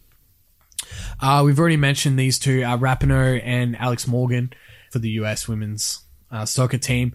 To me, the sipping of the tea is just amazing. It's just classic. Zion made his professional debut in the Summer League and had a one-on-one strip, a rugby league one-on-one strip in the NBA, followed by an absolute grown man dunk. Looked amazing. But that was interesting. I was watching that game and I kind of fell asleep. And then I woke up and realized that the game had stopped. And I was like, oh no, they're only in the third quarter kind of thing. They had the earthquake. Yeah. The earthquake happened during the game. They cut and you could see the Jumbotron thing was shaking. There was another one in LA, the Dodgers versus the Padres, and they just kept playing. I'm so glad that it's not a real giant problem in Australia. Well, it can be. I know it can be, but not as frequent as somewhere like California. Can you just? Well, they're on the fault. They are there, and that's what they're saying. It'll just they're expecting a lot more for the rest of the year. Now that these just are having happening. to go about your day and be like, oh, whoop, earthquake. Yep. Sorry, I was late this morning. There was the earthquake splitting apart on right on the road. Yeah. So yeah, but I think Zion he looked a bit underdone as well, and he did pick up a knee injury. So they were talking about his conditioning and stuff like that. LeBron spends over $1 million a year on conditioning. So personal trainer, masseuse, nutritionist, all that. He doesn't have that much hair, Tim. No. That's lame. Good guess. Good guess. $1 million. Does LeBron have one of those cryo chambers at his house? I'm sure he would. Yeah. He's got it all. And I think that's when you come into when you go from college and then you're in a system and they tell you what to do and then you get all this money and, you let yourself go for a couple of months and then I think he'll be fine once the season starts. But yeah, it was quite noticeable when he went out on the court there. But I'm sure he'll be fine. And the last one I wanted to bring up as an honorable mention is Jorge Masvidal. Now, relative unknown, but maybe not in UFC. Yeah, if you know UFC. UFC circles, I think it'd be a big name. But he has done it. The fastest knockout in UFC history. Knocked out, Ben Askren, I think his name is. Going to be hard to beat. with a Unlike Ben Askren. Oh, what up? No, I'm sorry. Setting himself up there. Yeah, all that opening I made for myself. just crowbarred it in. Yeah. A running knee, and it was like Askren was trying to like tackle him like a rugby league tackle, and he just got just a running knee to the head, and he was out before he hit the ground. Technically, the knockout would have been after 1 second, and it was also really funny to see because I don't know the full story, but there's definitely a lot of background like pre-fight hype and chat, and even when they were doing the introductions in the octagon, you could see they were just yelling at each other and throwing chat, and then just bam straight away.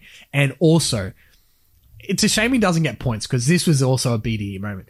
He's knocked out, like he's snoring on the ground. Then Masvidal gets down and just absolutely gives him a spray. Yeah, the old Stone Cold. Like, very similar in to Stone face, Cold yeah. after he does the stunner and then just yells in his face for 5 seconds. I mean, like, the disrespect. But obviously, I wonder what Askren was thinking when he was getting yelled at on the floor. He's counting sheep. The bit I feel for most is that, UFC, you're training for months for literally this one moment. It's not like, oh, I hope the game is good. I might run into these players. It's like, no, I'm going to fight that person. Yeah. My training's entirely figured out. Like, how am I going to beat him? Game plan. And then doesn't count for anything. But that's the beauty. Yeah, it's probably a good word for it. The beauty of UFC. It's just you can do all the planning you want, and then it's over in a second. Yep. Yeah. And now he's got to live with being the quickest knocked out person in ever. UFC and live with, Yeah, I don't think Just it'll ever sucks, get. man. It sucks. I don't think it'll ever be. Yeah, It no, might be that's what I mean. How could it be? How might be equaled. Might be a tie. Yeah. He's begging for a tie. The referee just called it a second earlier. Yeah. Maybe going up against like a narcoleptic that like just as the bell. Just bam, done. Yeah. And without being touched Just in an the unprovoked, untouched knockout. Yeah. Yeah, no points, but still a victory. Yeah. Okay, so they're all the honorable mentions. I feel like I wanted to bring up someone else. Oh, yeah. Ryan Madison. Did you see the try that he scored? He was involved in 3 car crashes and still scored. Yeah. It was unbelievable. Was it Liu that tried to just shoulder take his guard head him out? almost? Yeah. And he just bounced off that and then bounced off Radley, I think it was. and then got hit again late. It kind of by just Manu. directed him to the line. Yeah, He just kept his feet moving. And Yeah, off he went. Yeah, that was pretty good. And he had a great game against his former club. Anyway, 1 point, we spoke about him earlier, Luke Keary. Benny G brought it up where I think the Tigers deliberately kicked it to Keary to start the game. I don't think there's any doubt about that. But instead of passing it off, he decided to take the hit up. And I think that did wonders for his confidence, probably worked out better for him to have it that way. And then just his class just shone through throughout the game. And his combination with Kronk, his combination with Latrell, I mean, that's what's going to win them the comp this year. So having him back on the field, I think all the Roosters hierarchy are very, very pleased with that. 2 points, bit of left field, goes to Clippers owner Steve Ballmer to give away 75 first-round draft picks, basically because Kawhi said so. Just goes to show, like this guy he's like $50 billion, like he's like top 50 richest man in the world, former Microsoft CEO. He wants to win. It done. Yeah, and when he bought the Clippers off, there was a whole thing with the previous owner, which we won't go into, but when he bought it, he said, I'm not playing second fiddle to anyone. I've lived my life being number one. I'm the Lakers are clearly the number one team and probably will always be the number one team in LA. And Ballmer was like, no, I'm fucking changing that. And this was his moment. He's waited. He had Lob City with Chris Paul and Blake Griffin and all that sort of stuff. And it just wasn't working. Got rid of all of them. And now this is his opportunity to assert his dominance in LA and be the number one team. And for a franchise that's always been second fiddle and historically missing playoffs and making bad front office decisions and things like that, this is now their time. And for him to make this decision is just goes to show the onions on the bloke. Especially when people aren't as hot with the Lakers. Yeah. The Lakers are, not that they're down. They're not at the height of their powers. Yeah. Not at the perceived height. Let's say they've got a few because they've got LeBron. I mean, I'm not saying they're the worst. Up until not as good as they were with like Kobe. Up until Saturday, they were probably favorites to win the title. Yeah.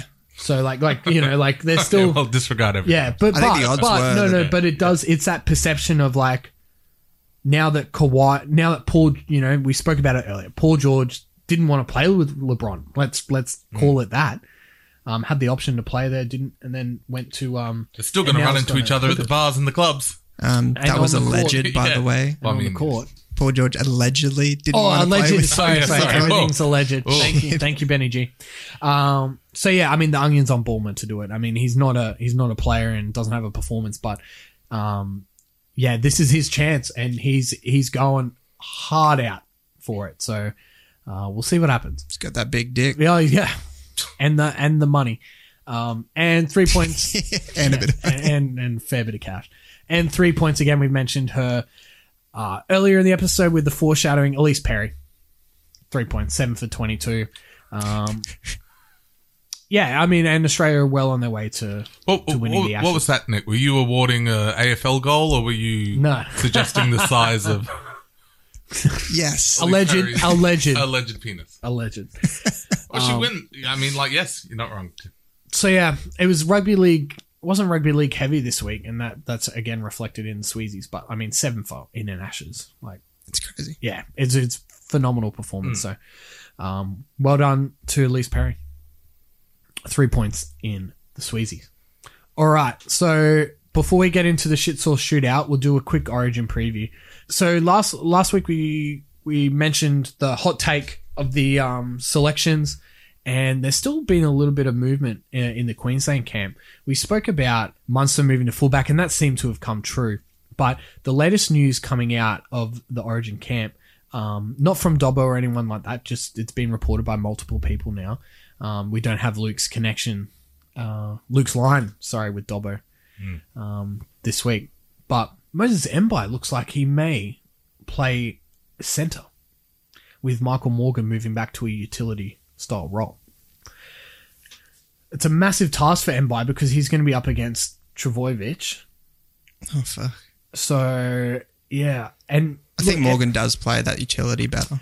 Yeah. Which is probably why. Because he's bigger. Yeah. And he can play more as a lock, whereas Moses Mbai would play more as like a running 9, like a Brandon Smith. Or no, not like a Brandon Smith, like a Fainu kind of role. Yeah, that's a better analysis because Brandon Smith does play lock. He's a beast. No. But Michael Morgan can play more of a lock as well. So it opens up them to have him play more minutes as well, instead of having Mbai just play like the last 10 when it's all over. Corey Norman comes in to start at 5'8". And we spoke about it last week where he can't be that 14. And that's why I think they've really looked at the bench and said, well, we need bigger bodies. And I think Morgan ticks a lot more boxes as a utility role than he does being out in the centers, whereas Mbai has played centers for the Tigers. But it's actually been by default because friend of the show, local boy Corey Thompson, has just been playing that well at fullback that they didn't want to... He's been unreal. Yeah, he's been fantastic. I love him. Yeah, so that's going to be the big story for Queensland. And they also, did you see this? They also brought back the Whisperer. Remember the guy who told him not to talk about New South Coach Wales? Whisperer. It's like a Macbeth situation. So when... Yeah, like... And he was like, if you visualize and if you just focus on your own performance and don't even acknowledge that they're there and blah, blah, blah. This is all this backlash. It was like $6,000 an Actually, hour. yes. Yeah. I just got tackled by nobody. Yeah. Where did that come from? I mean, that makes sense if you're Coca-Cola, it's like, don't acknowledge Pepsi. Don't let other people know. But yeah, if you're a but this is this guy. Team, but it worked because we won the first game and then he was nowhere to be seen for game 2. So I think Kevy just did it, as a good mind thing for the players as well, just to bring him back because of what happened in the first game and blah, blah, blah. For the New South Wales side, Tarek Sims goes out with a suspension, and that brings in Clem. And we did speak about it where I didn't think Clem was necessarily guaranteed a spot not because of anything that Clem's done, but just because of the makeup of the bench from game 1 to game 2 and how it all worked. And it worked fantastic for New South Wales. The other big story is Queensland's favourite New South Welshman, Mitchell Pearce, comes in for the injured Nathan Cleary. Now, we all know about Mitchell Pearce's history with Origin. Oh, with Origin, yeah. Sorry. I thought you gone somewhere else. No. Oh yeah, no, I'm not going to bring up that. I'm from a purely football perspective. We know his struggles. We know he's been the scapegoat for New South Wales over the decade of dominance. Him and Gal, but mainly Pearce, and his inability to get the team over the line. He now comes into the best team that he's ever had in Origin. Let's be real, against probably the worst Queensland team that he's ever faced. Yeah. An excellent opportunity to right some wrongs and get the shield that I don't want to say that he deserves, but like it would be a good redemption story for him.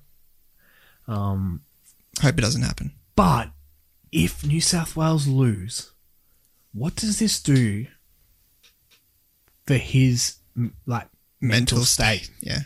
Did you see the professors?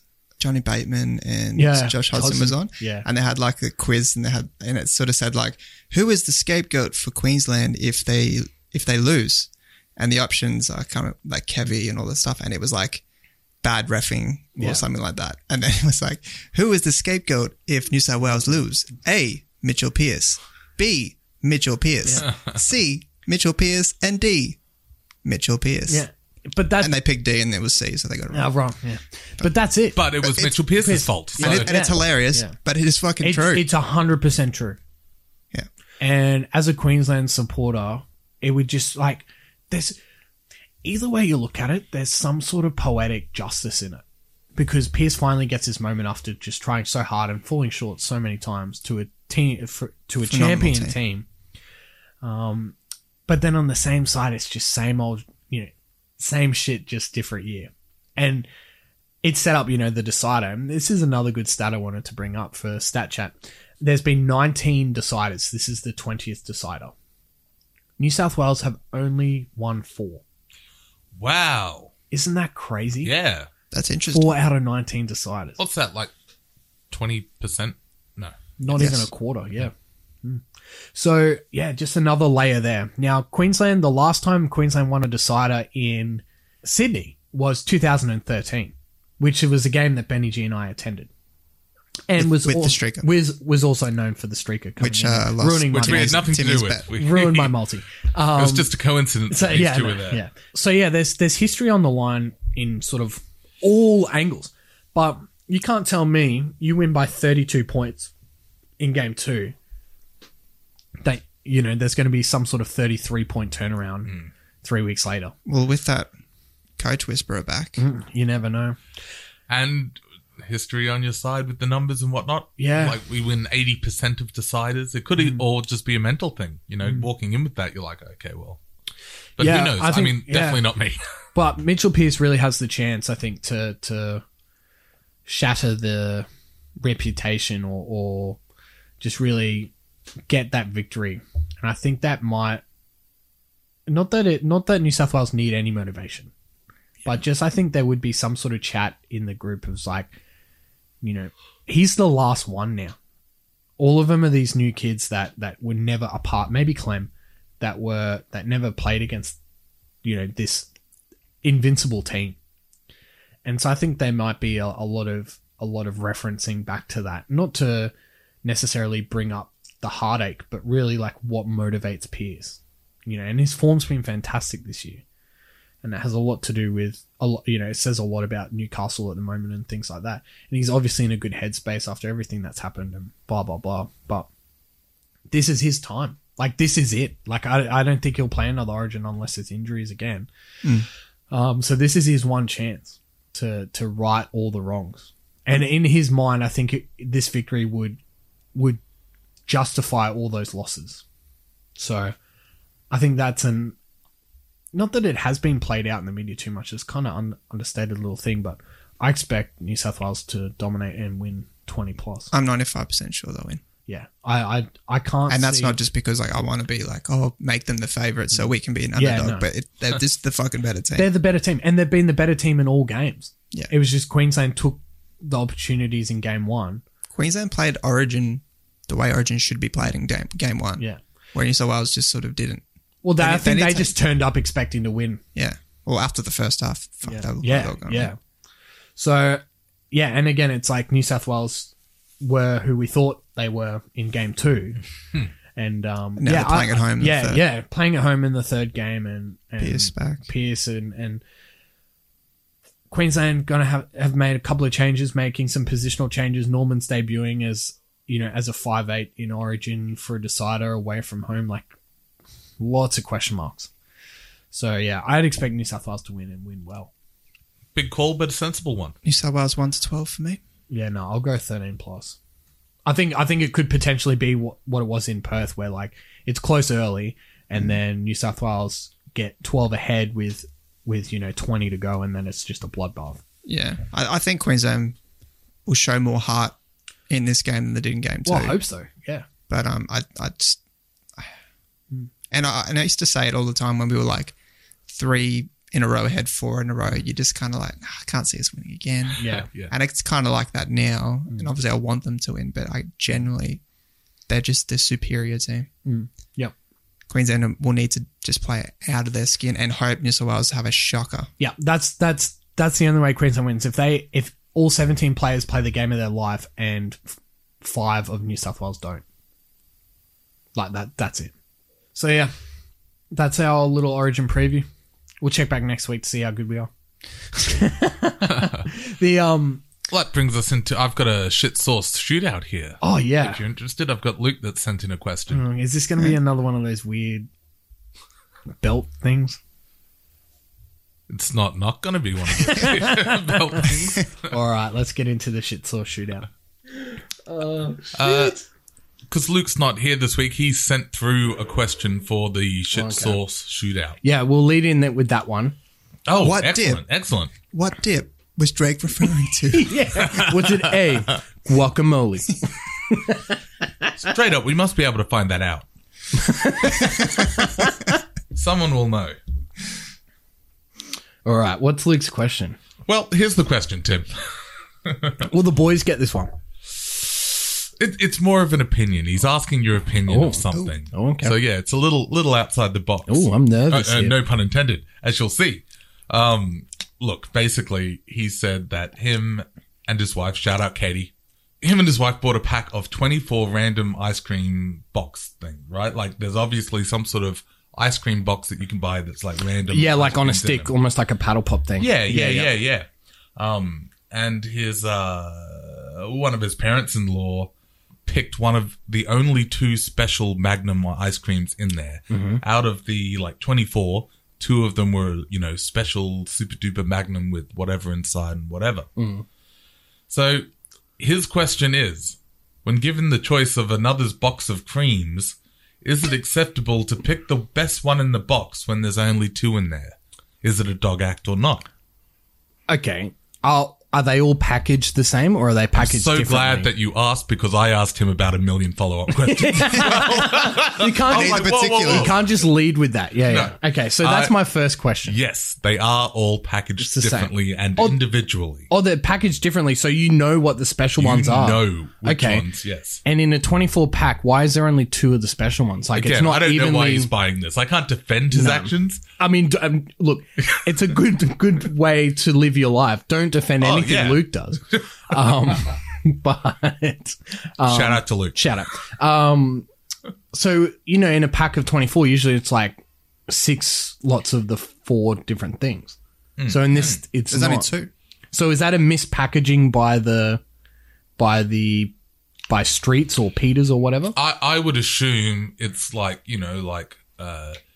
X amount chocolate, X amount vanilla, blah, blah, blah. And then to really sell you on the box, it's like, here's 2 premium ice creams instead of, Well, now he did also, when he offered, said that they were free to pick any one. There it is. And that's exactly what I was going to say. Yep. If Luke, you really wanted those special ones, you would have taken them out of the box, put them in a separate place. Not wrong. And then when you go, oh, hey, I got some ice creams, you just bring out the box of all the normal ones.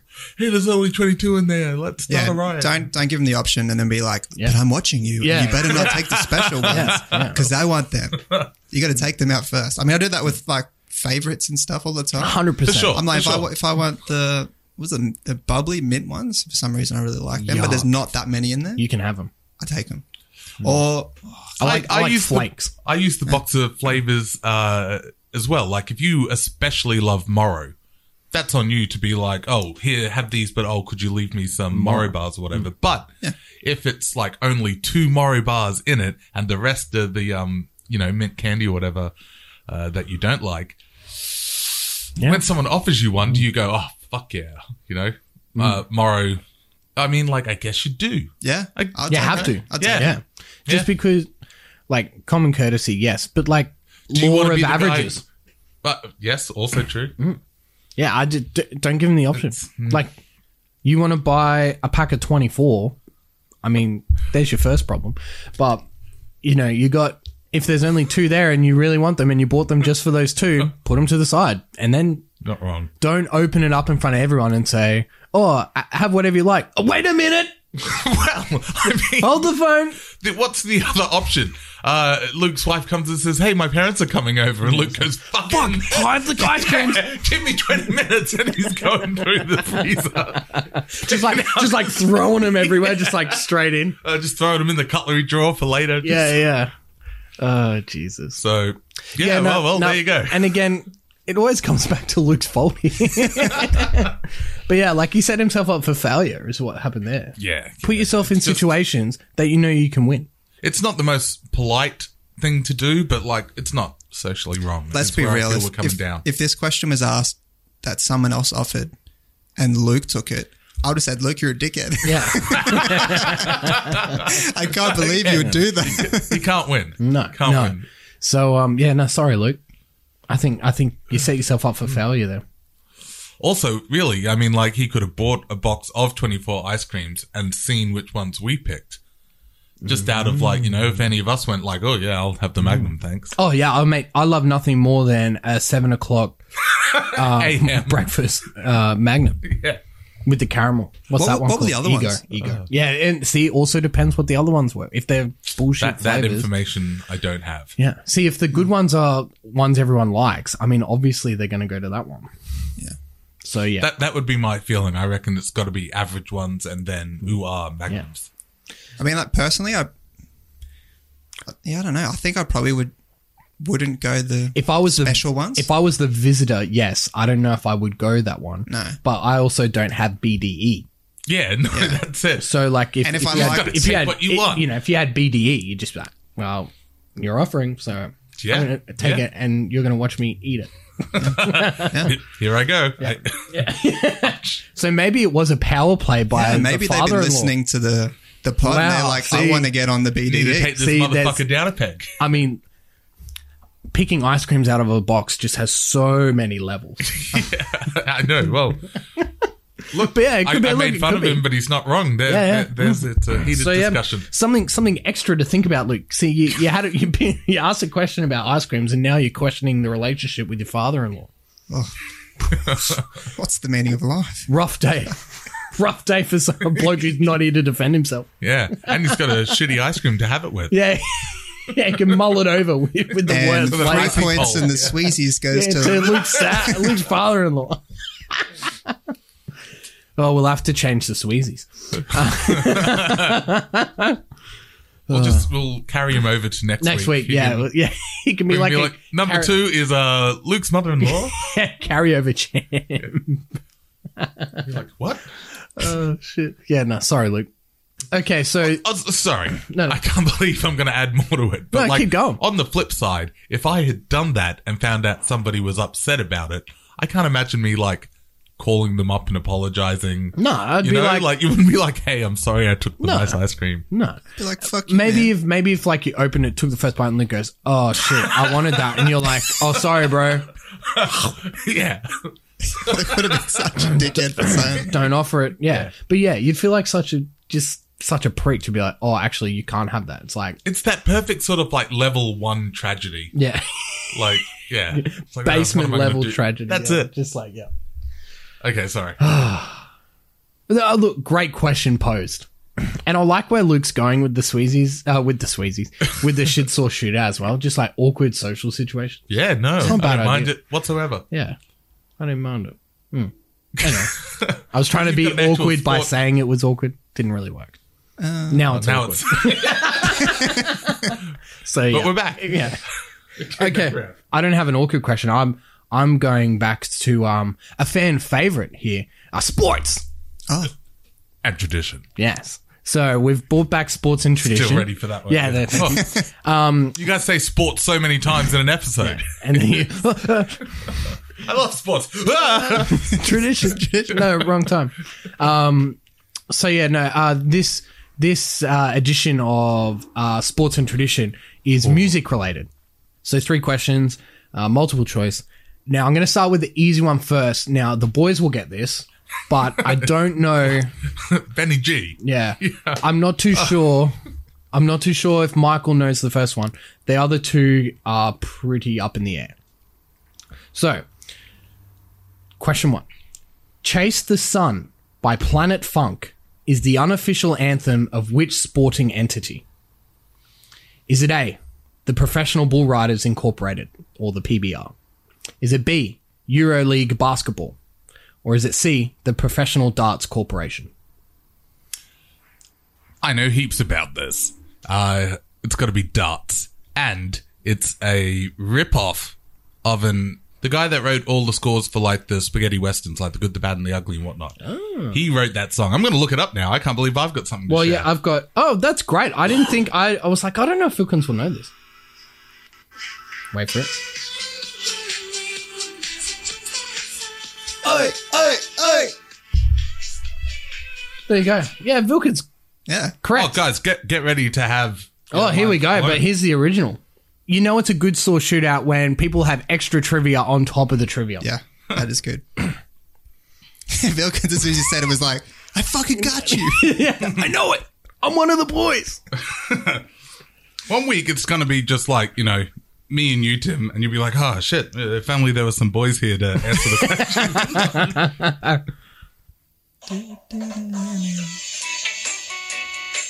Ah. Oi. Yeah, right. Yeah, a little bit of...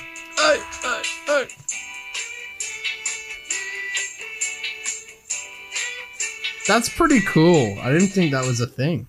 Yeah, man. I'm almost They there. go to court over that?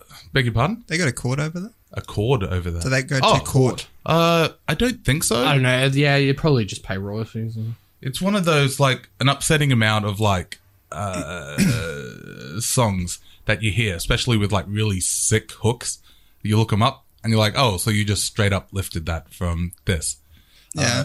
But Most surely egregious... surely they have to consult them before they use it? Oh, yeah. Often, like, the damage is already done. Like Daft Punk, and I mean Led Zeppelin for 2 non-recent things. Oh, what one's that? Well, like What's Daft the Led Punk Zeppelin and one with... Led Zeppelin have heaps because they were just blues songs, so they would do their version of them, and then, because it's the 70s, they'd be like, buy Led Zeppelin. And because they're just a massive band, everyone goes, oh, it's a Led Zeppelin song. Oh, okay. And the original writers are like, excuse me. But... The classic one is the Rolling Stones, and who sings Bittersweet Symphony? The Verve. The Verve, yeah. And just recently, Rolling Stones gave up the royalties to let the Verve have it again. Yeah, right. I thought it was the Queen and David Bowie. Dun, dun, dun, dun, dun, dun, dun. Yeah, also true, but that's more like stealing, like, the music, like the composition, as opposed to just stealing literally, like, the music. I know that doesn't make sense, like the audio recording of it. Yeah. The Barbra Streisand song. It's literally just a Boney M song that they then went like Barbra Streisand over the top. Yeah. And you listen to the original, you're like, oh, so this is just this song, and then you just, anyway. Yeah. It's just very lazy. Music. How dare you? Music. Yeah. All right, I got it. I can move on to question 2. Thank you for padding. No Is worries. it a banger? Is it a banger? And as far as I can see, it didn't go to court. It was just Okay. just a thing. There you The go. melody's taken from this song. The end. So yeah, I mean, classic song in the darts. Benny G's been to a couple of the darts. Can't remember them. No, I don't think anyone remembers them. One was in Mackay.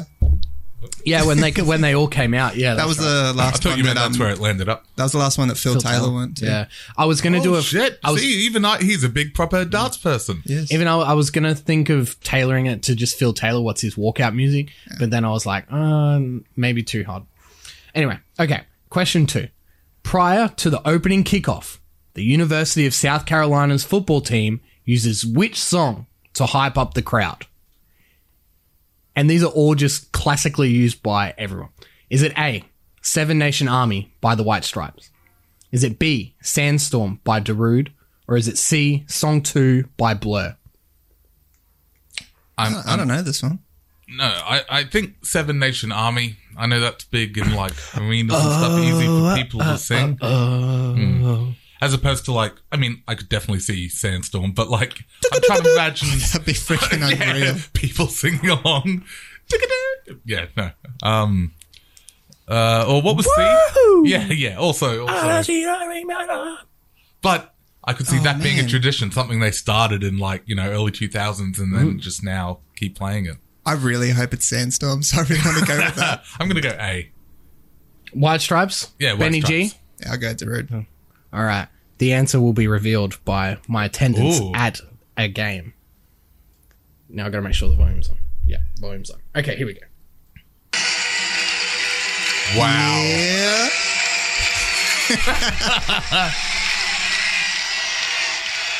USC. Oh, that's so good. Is that you? Yeah, Oh, this wow. is actually me. Video as well. Holy moly. So it's 82,500. That's mental. Yeah. That was the That last. would pump you up. Yeah. Oh, yeah. That was the last game I went to in my States trip. Both trips. Yeah. It was awesome. That was Jazzy T and I pump up song when we drove down to Sydney for the 2017 grand Yeah. final. Keeps you going. The drive home was not quite the same. And that song was not That's played. Okay, question 3. Former New York Yankees closing pitcher Mariano Rivera famously walked out to which song? Is it A, Smells Like Teen Spirit, Nirvana? B, Gangsta's Paradise, Coolio? Or C, Enter Sandman, Metallica? What was his name again? Mariano Rivera. One of the greatest- Sandman. The greatest pitchers of all time. Was his nickname the Sandman? Oh, I cannot I'm going to go disclose. C. I'm going to go, Metallica. I don't know who it is. I don't know what it is, but I really hope it's B.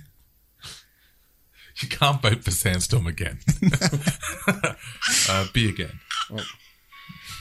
There was an ad before it.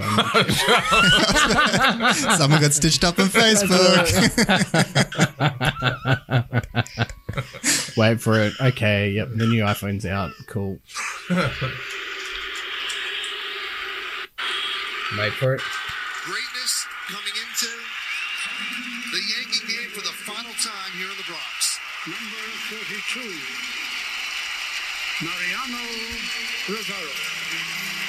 Number 42.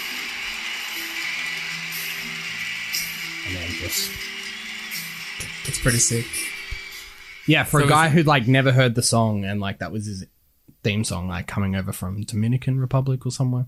Yeah, iconic for the New York Yankees. Whenever you'd hear that at Yankee Stadium, you knew the game was over. That's how good he was. Damn. Yeah, so that concludes this week's edition of Sports. And tradition. Thank you.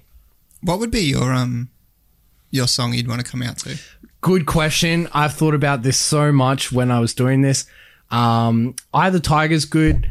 I also like Money Trees by Kendrick. I also like On Top by Flume. Oh, yeah. That's a good one too. That would be a good walkout song. You're going to have to come back to me for my answer, but I know a friend of the show, Alex Jones, has the perfect answer for this. He really wants Sam and Dave's Hold On, I'm Coming. And he's not wrong. It's a fucking badass. I Because don't he know always that. talks I know, about I like the UFC title. fights I and like the stuff. title, Oh, but- you'd... Oh,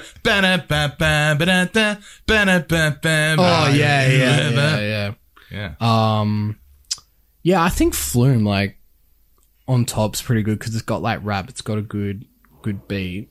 I mean, like we're killing copyright. This, but like, yeah, I know. Right? but like, let me Special- just get there because like this, I think just to set it up, it sounds good.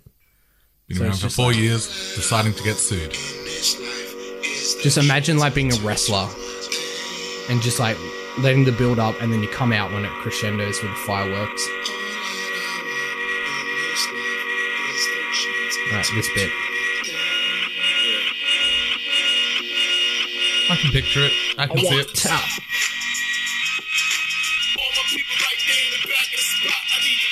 I mean, like, that's pretty cool. That would be a cool entrance. I like that. Yeah, I think mine would have to be some sort of Kanye or something like that. Yeah, it'd have to be definitely rap related. I just feel like that over the Or rock. B, Darude. Oh, Sandstorm. Fucking cool. Yeah, every answer. Remember, it was every like question. there was something on Nova where they had like they've started playing the song, and if you could name the song, if you said like stop, like right at the start and name the song, you get like more money, and they count like they keep saying like how much money you've got, and like it goes lower and lower the longer the song goes on. Yeah. And I literally was obviously when you're listening to it on the radio, you know it's so much easier. Yeah. When then, But like I heard like 1 second. It was like, and I'm like, Drew Sandstorm. I was like, oh man, I wish I had that. yeah. I'm like that with Simpsons clips when you're flicking past the TV. Yeah. I can see like half a frame. And you'd be like, And you're like, yep, great episode. you don't win friends. Yeah. You don't win friends with salad. I think the best wrestling theme song to bring it back Oh. to Vilkins is this one. Fuck ad. No, let it play. Okay. Here you go. Guys, we've had so much fun here tonight because it's SmackDown number 900. I think I know what you're gonna say. We got a special guest tomorrow. Yes, Oh. we do.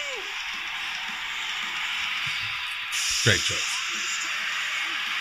I see clearly.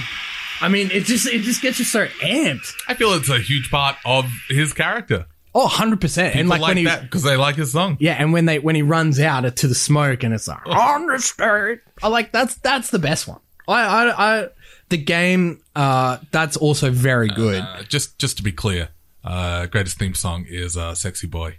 To Shawn Michaels. Yeah, but like in terms of like, thinks he's cute. yeah, He knows he's sexy. sexy. But like, yeah, I just think the Edge one is just 53-year-old man. born again Christian. Hey, kids.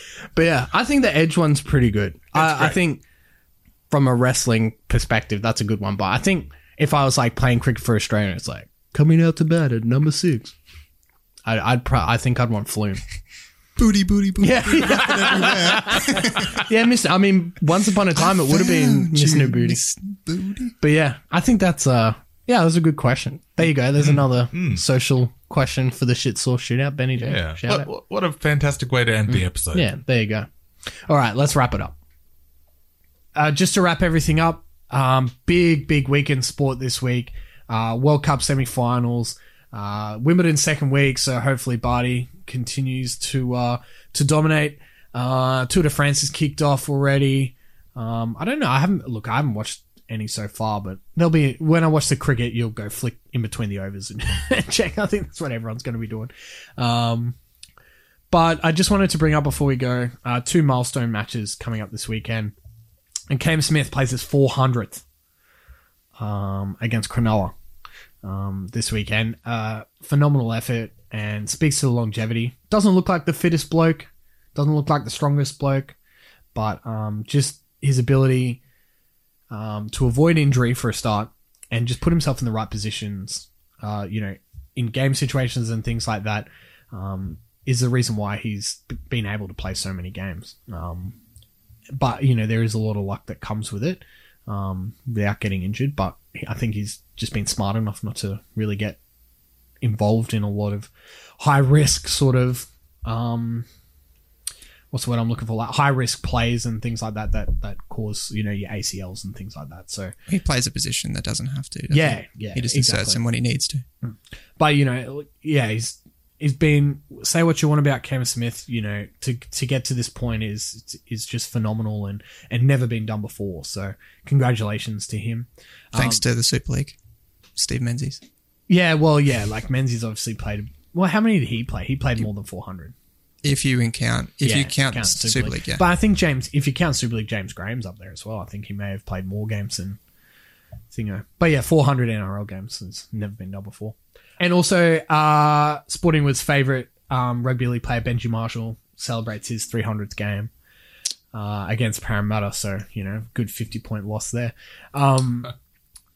Obviously, my childhood hero, my favourite player, there was a point in time when he went to rugby union and then he played at St. George and played at the Broncos. But I've always loved him and he'll always be my boy. And, 5 shoulder reconstructions, when he was just starting off, had a really amazing period between 2009 and 2011 where he was the best player in the competition and the Tigers just couldn't get it done in finals. And he's had a lot of ups and downs throughout his career, but he's a premiership player. He's a World Cup winner.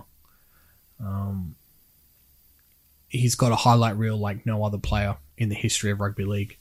And it's fantastic to see that he got to 300 games because there was a point there after his contract expired at St. George that he was done. And Uncle Wayne gave him a lifeline and he's never looked back over the last couple of years. So, congratulations, Benji. I wish I was going down for the game, but I just can't for a variety of reasons. But, just thought it was worth mentioning. I hope he's stoked. Yeah. Thanks, Benji. To get him a shout Yeah, out. cheers. Yeah, cheers. Hopefully, he'll understand. Hopefully, next time you meet him, you've saved. Oh, well, your yeah. words. I won't cry. All right. Thank you very much for listening, guys. There'll be a lot to recap next week. So For sure. We'll see you then. Bam, bam, bam, bam. And then make like a boing.